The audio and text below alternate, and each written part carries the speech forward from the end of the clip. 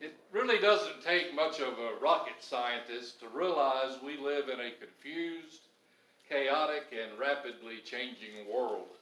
And sometimes the chaos of the world spills over into the church. I've been pastoring for several years now. The past couple of years, in a lot of ways, have been some of the most challenging. Do we stop services or do we have services? Do we wear masks or not wear masks? Do we get vaccinated or not get vaccinated? And with everything going on, it becomes very easy for us as a church to lose focus on the main thing. We get so wrapped up in things that aren't quite as important that we forget that in Luke 19 and verse 10, Jesus said, I came to seek and save the lost. Jesus understood that with all the chaos and everything going on in his life, and we're going to be in Acts chapter 5, by the way. That Acts 11, or Luke 19, rather, was just a little verse to introduce us. But just like Jesus, he healed folks, he fed folks, he did miracles, he did lots of things, and it would have been easy for Jesus to lose his focus on what was most important. But Jesus understood that his main focus and his main purpose was to seek and save the lost. And if that is Jesus' main mission, as Christians being Christ-like, should that not be our main mission as well? To seek and save those who are lost? And as we look through the book of Acts, as we studied it here on Sunday morning, and we're almost to the end of it here, I just started it a few weeks ago with the inmates on Monday nights at the prison, and as I look through Acts, I just can't help but be struck with the laser focus that the early church had on its mission. They were all about Jesus. They had a lot of chaos, they had a lot of persecution, a lot of things that could have got in the way of keeping the main thing, but they didn't do that. And our text this morning will point this out. Acts chapter 5, verses 12 to 42 is what we're going to be looking through this morning. But before we get there, Acts 5 is, the context really starts in Acts chapter 3. When you guys remember when Peter and John were going to temple and they ran into the fellow that couldn't walk, and the fellow asked for alms, and Peter and John said, we don't have any money, but what we have we give you, and in the name of Jesus Christ of Nazareth, rise up and walk. And so the guy stood up, he praised the Lord. Well, this miracle drew a crowd, and Peter being the preacher that he was, we preachers, we see a crowd, we go to preaching, and so that's what Peter does, and a lot of folks come to faith in Jesus Christ. Well, the Jewish leadership hears about it, and they arrest Peter and John. And Peter and John are released from prison. The religious leaders said, you all quit teaching in the name of Jesus. Peter said, should we obey God or should we obey man? In a choice between what man says and what God says, we're going to listen to what God says every time. And so Peter and John left. They went and they told the church about it. They told them about their experience in jail, and the church prayed. And they didn't pray for safety. They didn't pray for comfort. Instead, they prayed for boldness. And that prayer God answered in such a forceful way that the whole building shook. And I mentioned when we preached through this that I would like just once to be part of a prayer service. When we get done, the whole building shakes. I don't know how I would react. I would like to say praise the Lord, but I might be saying it's an earthquake. You know, who knows what we would think. But just the Holy Spirit filled them and gave them boldness. And we talked last week how this in turn, this bold word, presented a culture that the early church, they shared with one another. The rich sold property so that the poor could have what they needed. And the church was together. They were unified. And we talked about that last week. We also talked about a couple, Ananias and Sapphira. Remember? They sold some land, and they said they sold it for a certain amount, but they really sold it for a lot more. And they lied to the church, and they lied before God, and God zapped them. And he killed Ananias and Sapphira right there. And it says there in Acts chapter 5 and verse 11, So great fear came upon the church and upon all who heard these things. You know, I imagine so. What happened down at Old New Hope? Well, a couple of people got struck dead. Don't you make, it would kind of make, I don't know if we ought to go down there or not. And that's kind of what we see when we get in to Acts chapter 5, verse 12, our text today. And through the hands of the apostles, and many signs and wonders were done with among all the people, and they were with one accord in Solomon's porch. Yet none of the rest dared join them, but the people esteemed them highly. So there they were together, they were unified, they were doing their thing, but it says none of the rest dared join them. And I think that refers back to verses 1 through 11 of Acts chapter 5.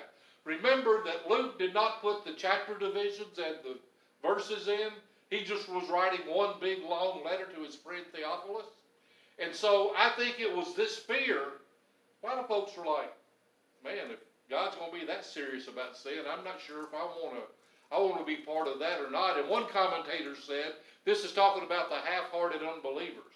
You know, those that might have been on the fence a little bit, might have been kind of curious. It kept the curious folks out. Don't you suppose if we had a church service and we advertised it in the Observer, or I put it on the Facebook page, we're going to have a service on Sunday, we're going to worship God, and oh, by the way, some folks might die. We probably wouldn't have a lot of our non-member folk here, wouldn't you imagine? Visitors probably would stay away. That's kind of the way that they were here. Even in spite of the miracles and all the things that are going on, some folks stayed away. But notice that last phrase in verse 13. Even though the rest didn't join them, the people esteemed them highly. Even though they were a little bit afraid of what was happening inside that building, the people of the neighborhood thought a lot of them. And this is not really our sermon today, but it's in the text, so I do want to mention it. As Christians, we should never go out of our way to be offensive. The gospel message sometimes is offensive. When we tell folks that the only way to the Father is through Jesus the Son and His sacrifice, that's offensive to some folks. So the message sometimes offends. But as Christians, we should have a terrific reputation in our neighborhood. If we go out into our neighborhood and we were to ask folks on this street, what do y'all think about Old New Hope Baptist Church? People ought to say, you know what? I don't necessarily agree with everything, but they love each other, and they seem like they love Jesus, and it seems like they care for one another. We should always have that good reputation. That is brought up several times in the book of Acts, that the church was unified, and they had a good reputation among non-Christians.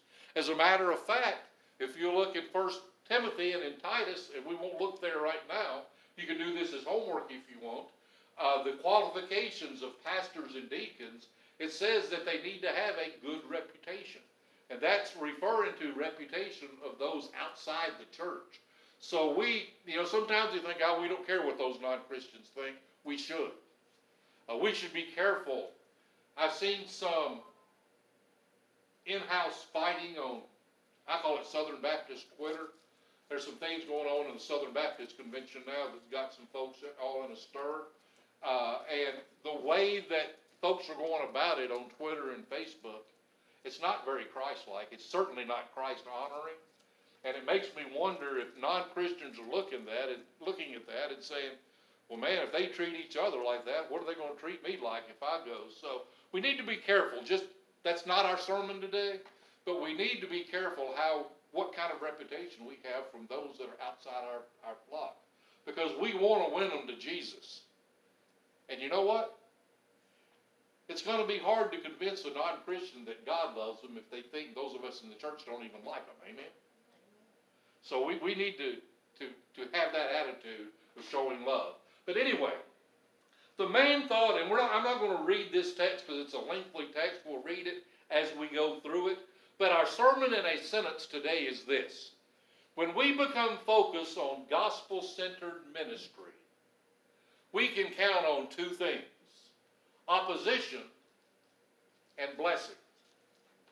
When we preach the gospel, when we focus on gospel-centered ministry, And that's what I want us to do here at Old New Hope. That's what we ought to be about. We can count on two things happening: opposition and blessing. When the gospel is preached, some people are going to be blessed, and some people are going to not be blessed, and they're going to be in opposition. So that's kind of where we're headed in the rest of our text today. First of all, the gospel ministry blesses those who humble themselves. Gospel ministry blesses those who humble themselves. Look, starting at verse 14. And even though when we read in 15 that those half-hearted believers weren't coming into the church, look what's happening as a result of the gospel message in verse 14. The believers were increasingly added to the Lord, multitudes of both men and women, so that they brought the sick out into the streets and laid them on the beds and couches, that at least the shadow of Peter standing by might fall on some of them.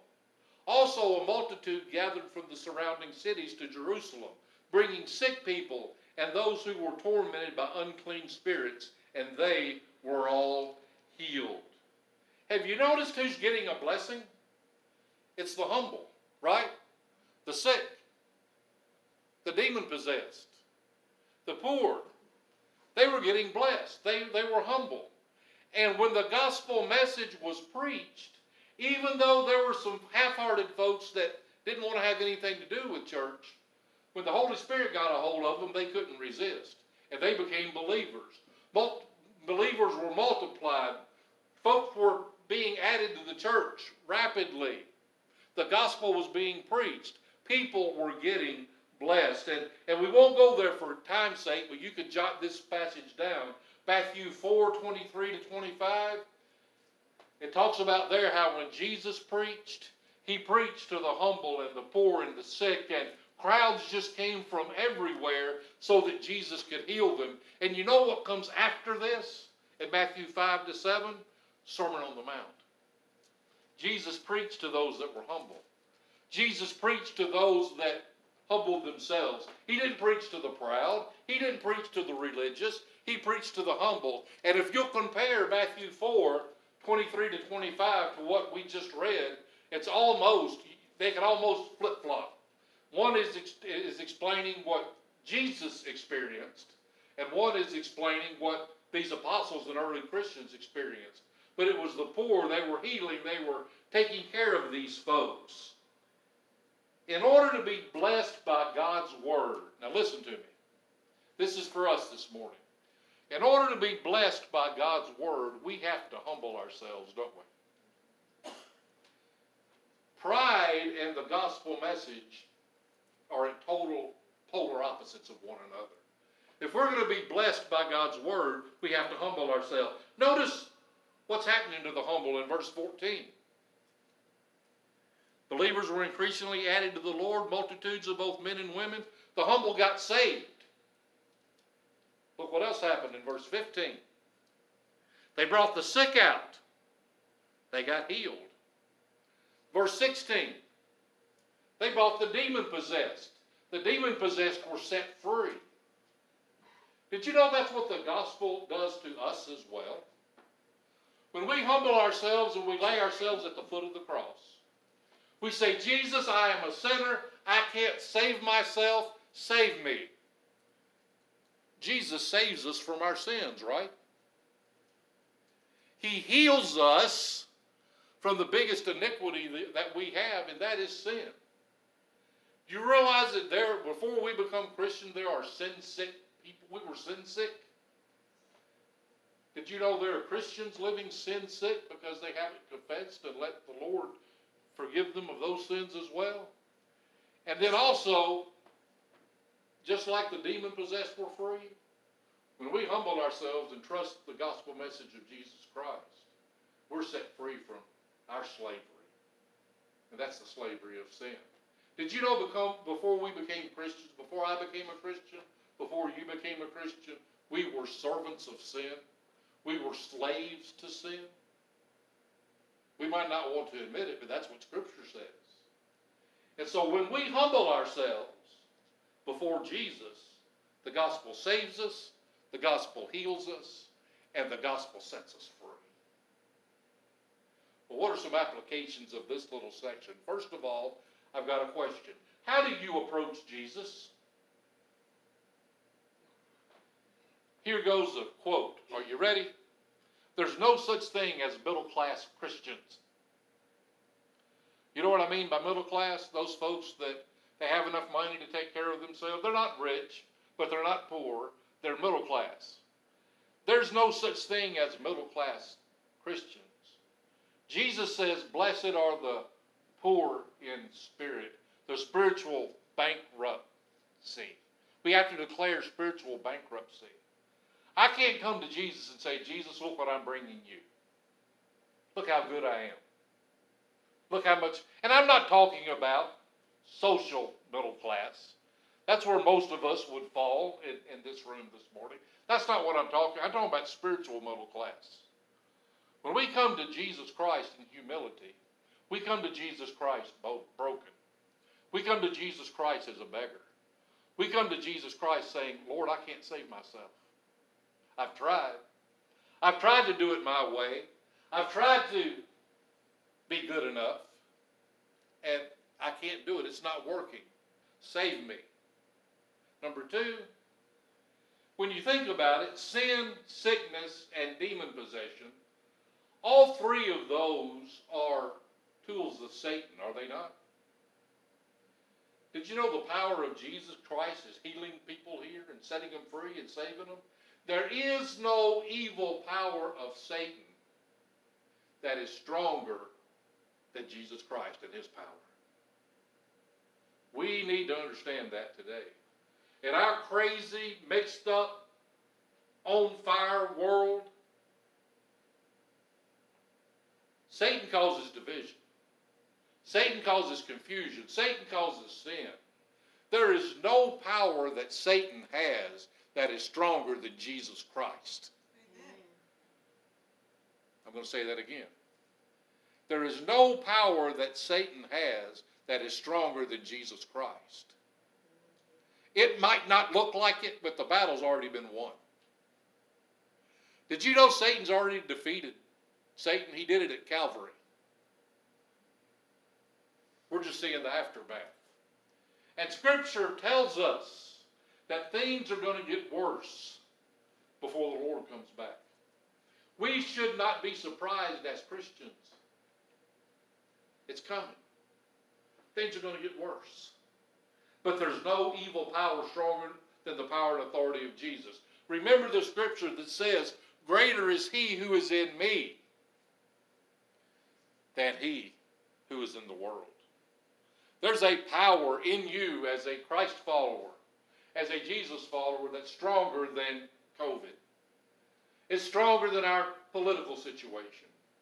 It's stronger than the division you might find at work. Where's our focus? Is our focus on Jesus? And y'all, it's not easy. Don't think for 1 minute I'm up here saying all this is a piece of cake. I struggle with it. You struggle with it.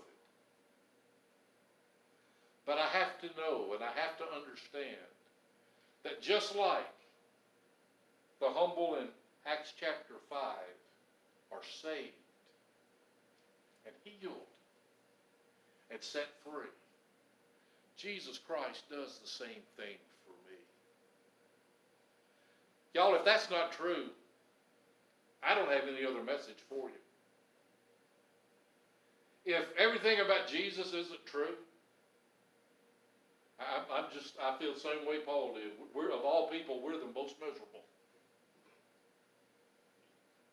Trouble is, I do believe it. That's where my wagon's hitched. That's where my faith is. And even in times of discouragement, even in times of anxiety, there's always the voice in the back of my head that says, but God. That phrase, but God, has kept me going when nothing else does. Things at work may be crazy. Things in our world may be crazy. but God is on his throne. And God heals those who humble themselves. Also, the early church didn't follow a business strategy. If I had started the early church, here's what I'd have done. I would have tried to find the most influential people in Jerusalem, and I would have tried to influence them for my cause. Because after all, if we get the doctors and the nurses and the lawyers and the bankers on our side, we can get everybody else. That's not the business model that Jesus followed. When Jesus came and picked out his 12 apostles, he picked out 4 fishermen. I like fishermen because I like to fish. He picked 4 fishermen. He picked a zealot. You say, what's a zealot? A zealot's one of those troublemakers that goes around in politics all the time stirring up riots. That's what Simon the Zealot was. He picked a guy from the IRS. Y'all think you don't like the IRS today? That's nothing new. They didn't like tax collectors back then either. He picked a Benedict Arnold and knew he was Benedict Arnold when he picked him. And you know what? Jesus took all of these common people, these people that in any other circumstance they'd be at each other's throats. He discipled them. He saved them. He poured himself into them. When he was crucified and went back to heaven, this ragtag bunch of 12 folks and a few other disciples, 120 of them altogether. Holy Spirit fell on them on the day of Pentecost. And it wasn't the influential people. That's a business model. You know what model that Jesus used and the church used? They used what I call the compassion model. Did you notice that before the people got saved, they were healed, a lot of them? Before a lot of people were saved, the demons had to get cast out. Before the spiritual could take hold, the physical had to be taken care of. We need to remember the same thing today. There are people in Fairview, they need Jesus more than they need anything else. I don't care what a person's needs are outside of Jesus Christ. If you don't have Jesus Christ, that is your greatest need. But there are honestly people in Fairview that don't have enough to eat. There are people in Fairview that don't have clothes for their kids for school. Can't buy school supplies. There are folks in Fairview that have physical needs that need to be met. And I'm not saying that we need to go meet all of them. We can't. But I am saying this.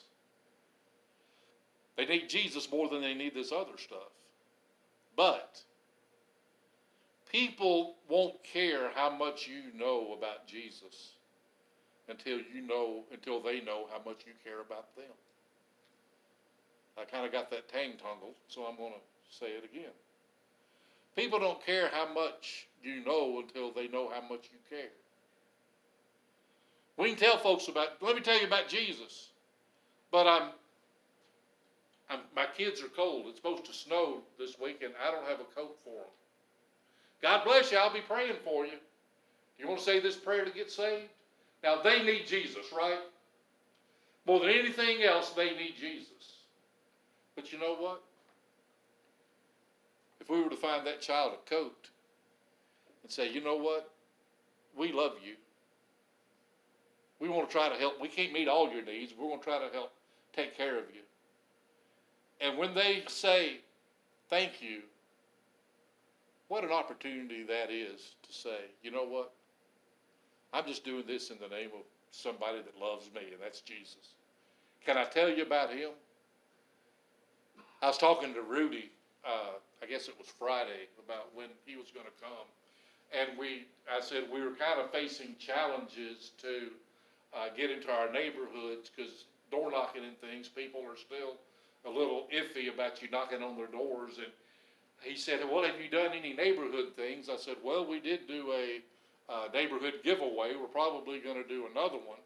He said, well, why don't you try? And the way that they approach evangelism is they have a little tract, a gospel tract, and they approach folks and say, can I read this tract with you? And that's how they introduce Jesus. Rudy said, what if you brought people to your giveaway and just kind of wandered around and said, do you care if I talk to you and read this tract to you just for a minute? We're already helping them, right? We're helping them meet their physical needs. What a great time to try to plug in and get their spiritual needs. Wouldn't it be cool if we could meet both at one time? Amen. Just like the man that wanted alms and got legs. In Acts 3, he thought he needed healing. He thought that was his biggest need. Peter says, no, what you need is forgiveness of your sins. What you need is salvation. The gospel blesses those who are humble. And that's where we're going to stop. We'll finish this up next week. Because not only when you preach the gospel, two things are going to happen. Some folks are going to get blessed. Some folks are going to be in opposition. And so next week we'll look at that. And then there's a third point we'll bring out as well next week. But I'll go back to the question I started with as we wrap this up, and we're going to transition into communion. How do you approach Jesus this morning? Is it with pride or is it with humility? One of the ways I think as Christians that we are kept humble is through having communion in the Lord's Supper. You know, sometimes as Christians we may think we're all that in a bag of Doritos, but really and truly we're not. When I come before God's throne room, I don't have anything to bring him. The only reason I am saved this morning is as a result of his grace. I have news for you. The only reason you're saved this morning is because of his grace. That's what makes grace amazing. God saved me. And he keeps me saved. If I'd have been Jesus, I'd have gave up on Andy a long time ago. Because there's parts of Andy that are not very Christ-like. Andy's working on it. But by the grace of God, Paul told me in Philippians that the work Jesus Christ began in me, he'll finish in me. And when you examine yourself, as Scripture tells us to do when we partake of the Lord's Supper, and you find yourself a sinner, can I encourage you this morning that God hasn't given up on you yet? Aren't you glad that the last chapter in your life hasn't been written? Aren't you glad that God is still working on you? This is part of what communion is about. Realizing the sacrifice that Jesus Christ made, because none of us could save ourselves. And of all things, God sent himself so that we might be brought back to him. God loves us so much that he gave himself for us. When I talk to Muslim inmates at prison, in the prison, they have a hard time believing that God would actually die for sinful people. To them, that's an insult. Y'all, to me, that's my saving grace. It's not about what I do. Other than trusting Jesus as my Savior, all the rest of it's done by God. And it was God and the Holy Spirit that gave me the ability to answer that call that the Holy Spirit played in my heart. And he did that for you. And we get an opportunity this morning to remember that it's all about him. He blesses, gospel ministry blesses those who humble themselves.